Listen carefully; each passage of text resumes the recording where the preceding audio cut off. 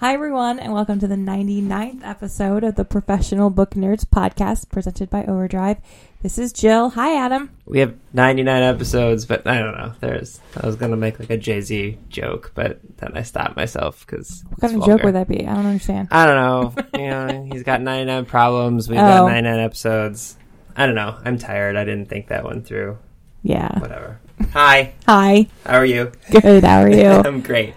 Today's episode is an interview I did with Carol Weston back in Atlanta. Yeah, that's where I was. I talked about her book, actually last week when we talked about books that make us cry, because her book made me cry. Yep. It's called Speed of Life. It comes out at the beginning of April, and it's getting a lot of buzz. It has actually 3 different starred reviews already from School Library Journal, Publishers Weekly, and Kirkus. So yeah, that's pretty good. Congrats, Carol. Yeah.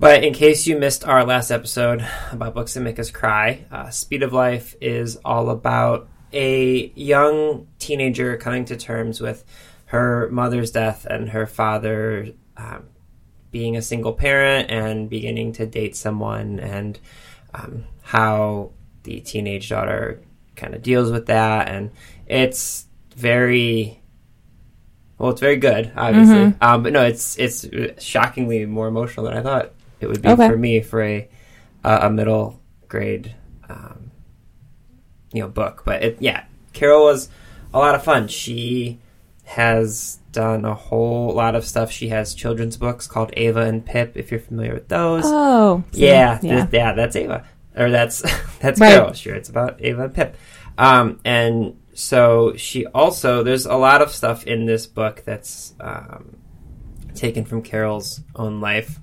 about being like an advice columnist and all these different things that she actually does. So we had a lot of fun talking about how she stays kind of up with the times, yep. With all the problems that teenagers are facing.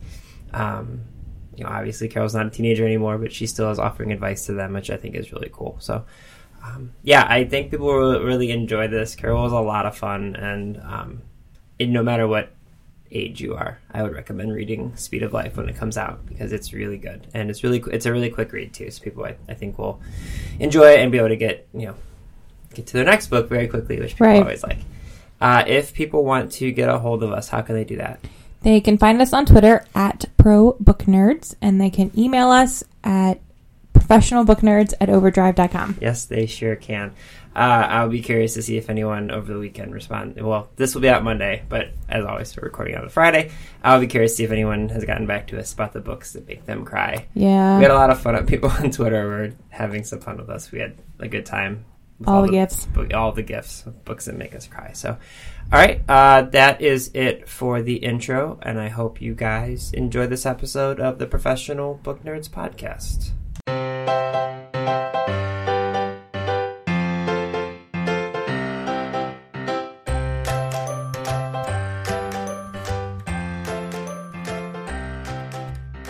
Hi everyone, this is Adam from Team Overdrive, and today I'm joined by Carol Weston, who is the author of 16 books, including the popular Ava and Pip children's titles. She's been Dear Carol at Girls Life since 1994, offering advice to teenagers for over 2 decades. She's been on The Today Show, Oprah, and The View, and her books have been published in 12 languages. Her next novel, Speed of Life, comes out April 4th. Carol, thank you so much for joining us today. Thank you for inviting me. Absolutely. So would you mind getting us started by giving our listeners a little introduction to Speed of Life? Speed of Life was not at all speedy to write. I probably spent almost a decade from thinking that I wanted to write this book to writing it from 4 points of view to turning it into just Sophia's story. Yeah. Third person to first person. I mean, it was really, I did a lot of sort of dancing around this book, I think because it was so important to me to get it right. Yeah. And I have to say, you did. It's so good. I don't always say this to everyone, but your book, and we were talking before we started recording, I'm a 30-year-old male, and I openly admit it to wiping away some tears. It's so wonderful. So thank you for writing it. I couldn't be more appreciative. Thank you so much for saying that. I appreciate and it seems a little biographical, yeah? What with the whole Dear Kate advice columns, and the locations are kind of from where you grew up. So are there other parts of your life that you put into this book? Indeed, the book is about Sophia, who's a New York City, Upper West Side girl, and I don't want to give too much away, but basically half the book sort of is set in the city and the other half in the suburb of Armonk, which is in Westchester. And those are two places I live. Mm-hmm. I live now in New York. But I lived in Spain for a while, and I gave Sophia a Spanish grandfather from Segovia because I love Spain, and I'm always sort of happy to infuse my books Absolutely. with something that other readers might not know too. I always feel like, what can I bring to the party that all the other authors might not be able to bring to their personal party? What can I bake and put on the table that's not already at the party? And I speak I speak Spanish and French and poor Italian, but very good French and Spanish. And I thought, there's so many kids in this country and parents who speak Spanish. Why don't I have Sophia be absolutely bilingual and comfortable with her bilingualism and introduce that a little bit too? I want to say, by the way, when you say you speak Spanish and French and poor Italian, you don't have to, qualify it with poor Italian. Anyone who speaks more than one language, I'm always super impressed and blown away. I like to jokingly tell people I have like a passing knowledge of English. So other than that, well, that's being very modest, Adam. But if you get one language down, it's almost like overlaying the next one. And when I visit schools, if I do an immersion school sometimes, or schools where I just can look out and realize, boy, English is not the first language for everybody here. I love to suddenly switch to Spanish and say, ¿Quién habla español? Who speaks Spanish? And you get a bunch of surprised faces and raised hands. And then I love to tell them, my kids, you are at such an advantage. You already have a key to a whole nother culture. And just help bilingual kids realize that they actually have an advantage that they may not remember to look at that way. Yeah, because you're absolutely right. When children are growing up, if English is their second language, sometimes they can be frustrated, and there can be times when other kids who speak English will maybe make fun of how they speak and things like that, but teaching them that it's such a strength moving forward in their lives, that it's such a powerful tool that they have. I think that's a really wonderful way of looking at it as an author. So I'm really glad that you did that. That's great. Well, thank you. Did you grow up being bilingual, speaking Spanish in the house? No, my dad was born in Odessa, Russia, and my mom was born in Wichita Falls, Texas, and they met in New York City. But my parents are both writers, editor sorts. So that made we would talk about punctuation at the dinner table, and if I said my dad would look at me and say, I don't know. He didn't want me to have that verbal tick. So when you were asking me about does Speed of Life have an autobiographical component? It absolutely does. Not only is one of the characters an advice columnist, and I've been Dear Carol Girl's Life since '94, but Sophia herself is, it's a little bit every girl, but it's probably a lot Carol Weston, because I did lose my beloved dad at 25, and even though I had Sophia lose her mom at 13, I definitely was able to channel all the heartache and that you get the big giant hole is in your life, and you have to figure out how to walk around the hole. Yeah. And then you do. But as the advice columnist, I know that a lot of kids will write me and say, I'm so sad, I'm not over it yet. My grandma died last month. Well, of course you're not over it yet. Yeah. Or kids will say, my best friends, parents, or my best friend had some horrendous crisis, and I was like nice last week, but now it's this week. And you're like, come on, you have to stay supportive. So I wanted to explore all that. I have my best friend growing up when I was 9 years old. We actually were in the room when his father had a stroke and passed away. And it was, I reading a book, I was kind of thinking back to those memories where we didn't realize at the time, but our parents sent us to grief counseling, and we just thought we were going to a camp where we didn't really know, we didn't really comprehend it. Because you're absolutely right. For there be sometimes where I remember talking to my parents and being like, I really wish Kurt would kind of cheer up. I feel so bad. And they would tell me all the time, well, his father passed away, and it doesn't matter if it was 6 months ago, a year ago, those things stay with you. And oh my goodness, I think it's so important for kids to realize that you're allowed to feel sad. You should express your emotions. So like I said, I was going through my past while I was reading this, oh my God, it felt very... That's extraordinary. It was a wave of emotions. For you and Kurt, that's extraordinary. Yeah, both and of you, and it's something that we've always... we don't talk about it much, but it has bonded us, I will say that. Right. Interesting. Something that struck me as really interesting is Kate has her daughter, Alexa, kind of check on her lingo and things like that for her columns on them, which I was laughing about. Do you have questions that come up now and then where you're like, I need to ask a young person about this? Totally. Everybody knows that they're about things like cutting, but the first time I got a letter on cutting was probably 20 years ago. Yeah. And I was like, she's cutting herself. What is that even about? And I remember a few years later reading about it in the New York Times. But I feel like I'm kind of at the forefront of hearing about a problem. And you never know which one's going to become more prevalent. But I also do have daughters. Now they're grown, but they were so helpful when I was writing the Dear Carol column. And indeed, when I write my books for girls and boys, because not only with the lingo, which it's really important to get, you can't, 2 mistakes in a book and you've lost your audience, you can't do that. So, but also just what's, just helping me understand what it feels like to be a kid. So that my kids, they knew that the occupational hazard of being the daughter of this author was they were going to have to read my columns and read my books and do it again and again. But now they're such great editors. Yeah. They're still my editors. Okay, I was going to say, now that they're kind of grown up, because I'm 30, and I like to think that I feel young for 30 until I speak with a teenager, and then I'm like, we're from different planets. And I was a teenager, just a little over a decade ago. So what, in addition to having your kids who can kind of help you out, but now that they're grown, what kind of research for you goes into kind of staying up with the times and what's going on? Is it just kind of poking around the internet and? No, not so much the internet. I think sometimes I'll either speak at schools, and then, believe me, my eyes are open and I'm kind of taking notes.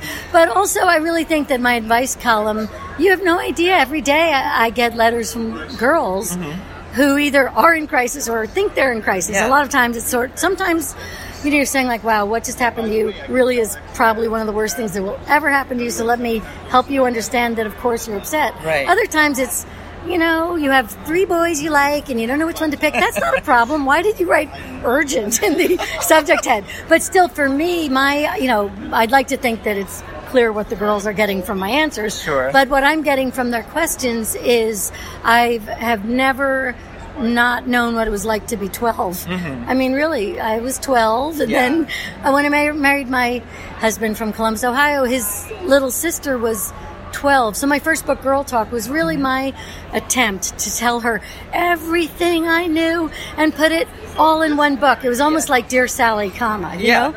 And then that book caught on and got translated into lots of languages and is still in print since 85, which is amazing. But therefore, even before I got my column, kids were writing me. So it's not overwhelming the bag of mail, but it's consistent enough that I just never quite got disconnected from what it feels like. Plus, I had daughters, which certainly kept me, Yeah. Okay, so something that struck me as fascinating. If someone wants to become a writer, they can work at it and they can, try to get something published and they can have their own manuscript. Same thing for being a musician. You can pick up a violin and practice. How does one become an advice columnist for teens? How does that organically happen? Well, I guess because I had written Girl Talk, the editor, Karen Bachram, reached out to me and said, would you like to write a column? Neither of us necessarily had the faith to know that her magazine would stick around. Sure. So that was good luck. But I guess you're asking how is it that I'm sort of a sensible person? And my dad, who, let's remember, may he rest in peace, but, was such a wonderful, loving father, he always said I had my head screwed on straight. Because I just was one of these kids who was just kind of grounded. I mean, I got in little trouble. I did some stuff, but I was always pretty grounded, and so maybe some of that's just serendipity. And some people don't want to do what I do, but I just always, I kept diaries as a kid. I was a reader, but not as much as my best friend Judy, who would just gobble up big books and was a bookworm. And I was so not just envious, it was really more like in awe. I just could not believe that she read such big fat books for pleasure when we all had the same amount of homework. But at night I would get my little diary out and write about my day and what I had for lunch. And so I was developing this different skill set without even thinking about the skill set of writing and the skill set of observing my day, thinking about my day, thinking about other people.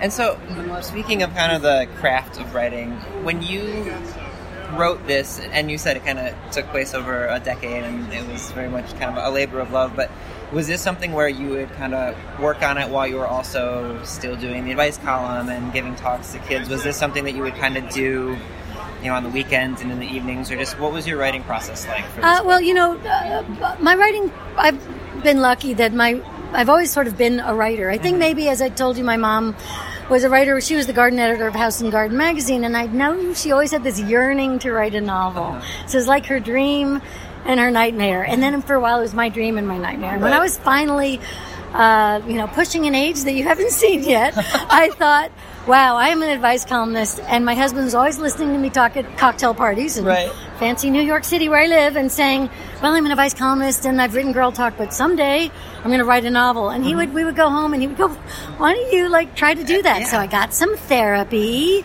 and I took a class at the Y, and then I started really trying to, write that novel. It took a few, I have some novels in the drawer. Yeah. But now the Ava and Pip series that I'm so proud of, that Source Books also is the publisher of, and the Melanie Martin series that Knopf is the publisher of. That's 7 books for kids sort of 8 to 12. Right. But I really wanted to write just for a slightly older audience too. So that's why Speed of Life was so important to me.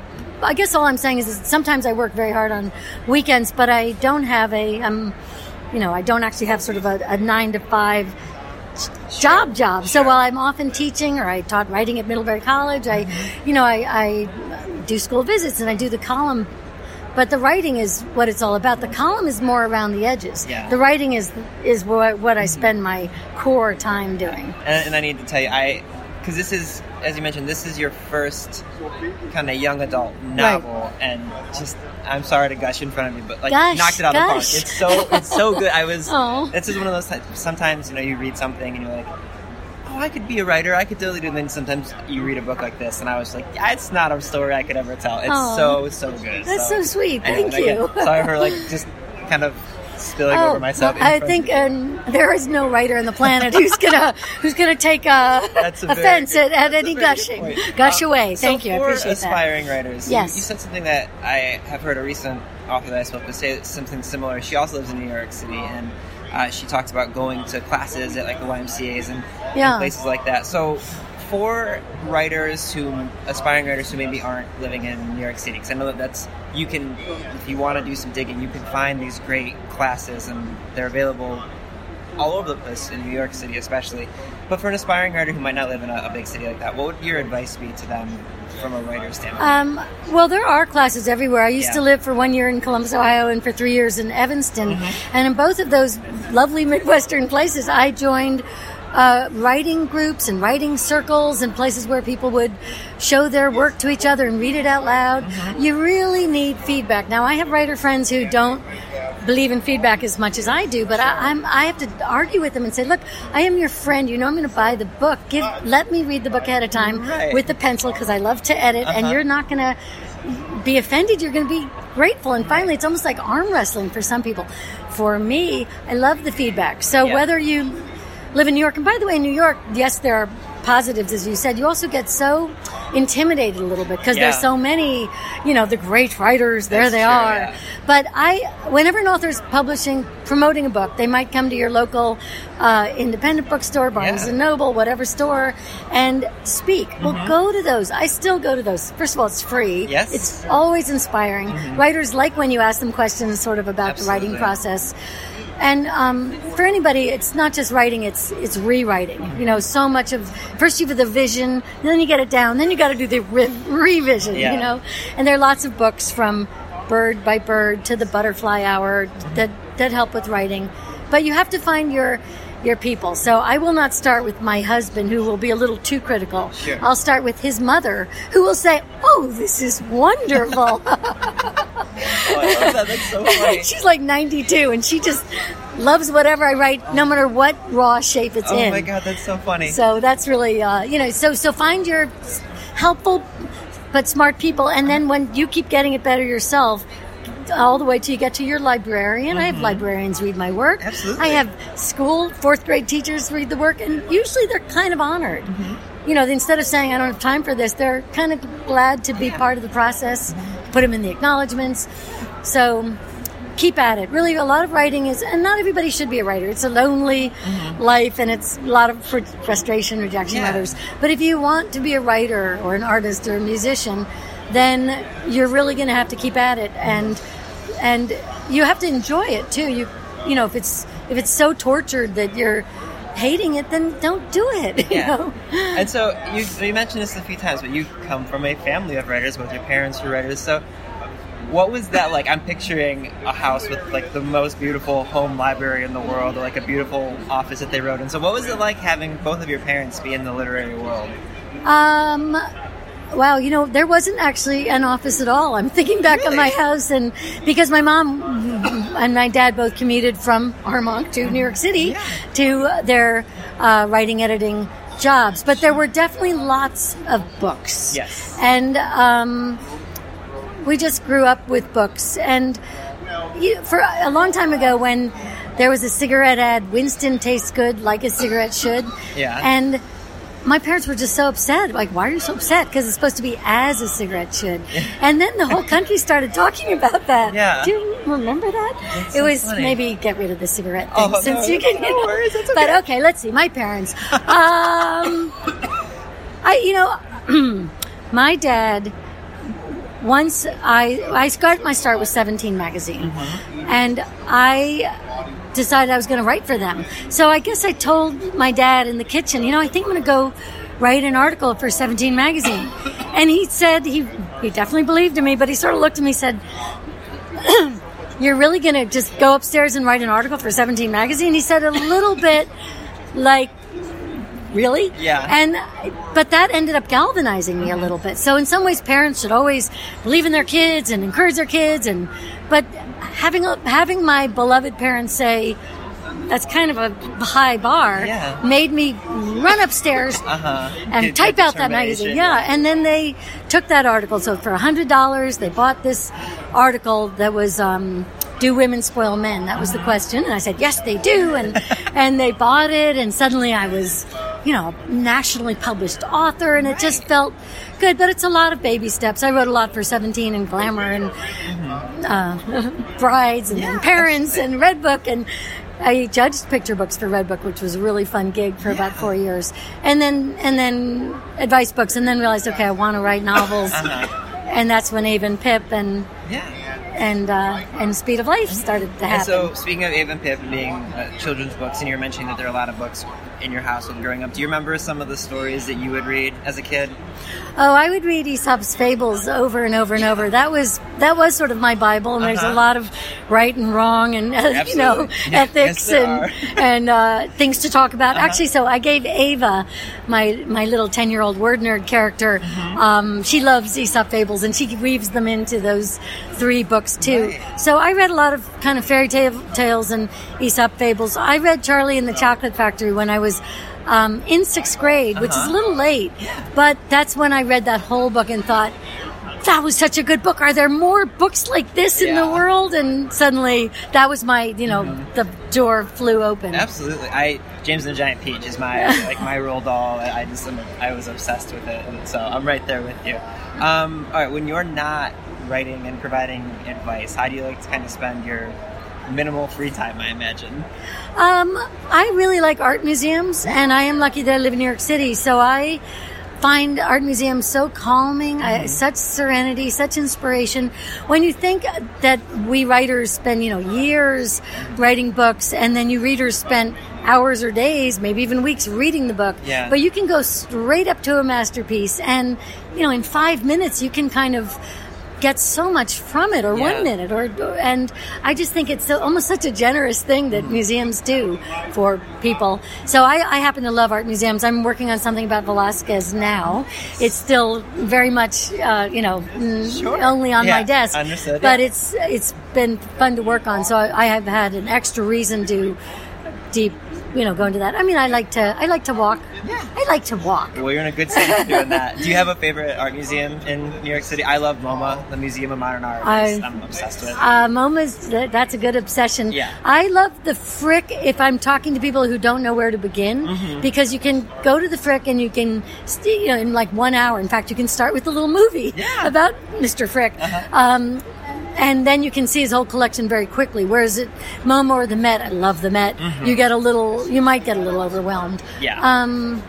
Morgan Library, oh my gosh, for book people, absolutely, for readers, for writers, for librarians. The Morgan Library, you feel like you walked into Beauty and the Beast and we're given a library. I was fortunate enough a few years ago with Overdrive, we went to Washington, D.C., and there was a gala at the Library of Congress, and one of the reading rooms in there, same thing, I was like overwhelmed with how beautiful it was. I could walk into museums and libraries all the time, so we are kindred spirits there, I think.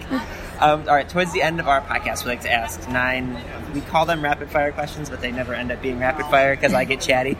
We call them the Nerd 9. Because Nerd 9, I love it. I like alliteration. So the first one is, what's the last book you finished?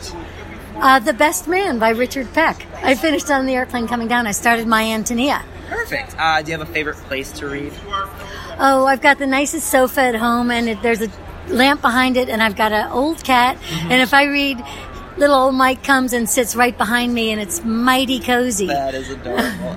Do you have a guilty pleasure? I tell everyone, like, mine is my obsession with the pictures I take of my dogs. Like, I take way too many pictures, so that's my personal guilty pleasure. But do you have one?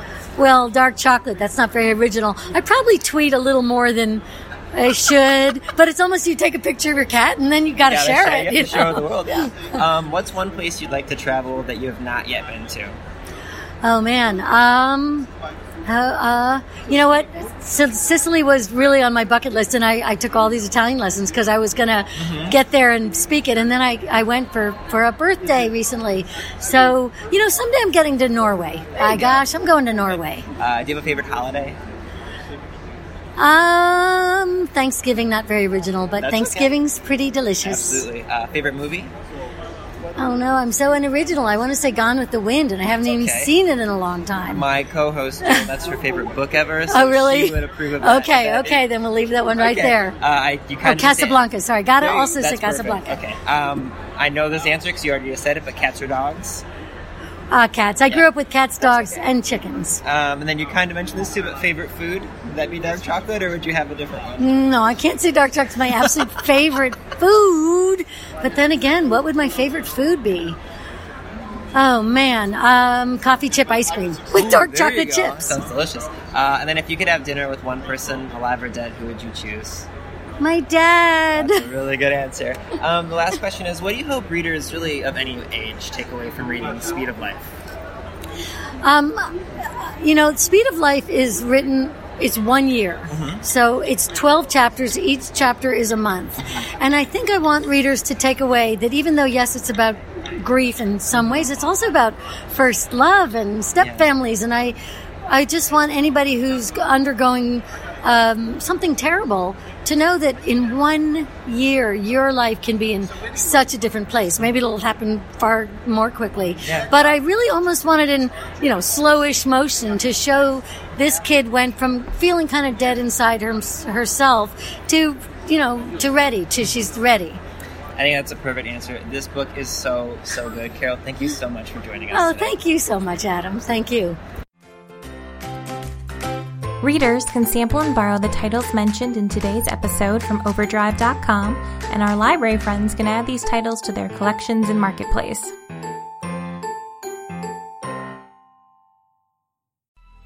Coming up on 5 Minute News, I'm Anthony Davis. You might think it's partisan because maybe it's critical of one side or the other, but it's not. It's just the truth. And I think that's also something that's kind of unusual for Americans listening to the radio or to podcasts, because the news landscape in the States has been so partisan for so many decades. So 5 Minute News is verified, truthful, independent, unbiased, and essential world news daily.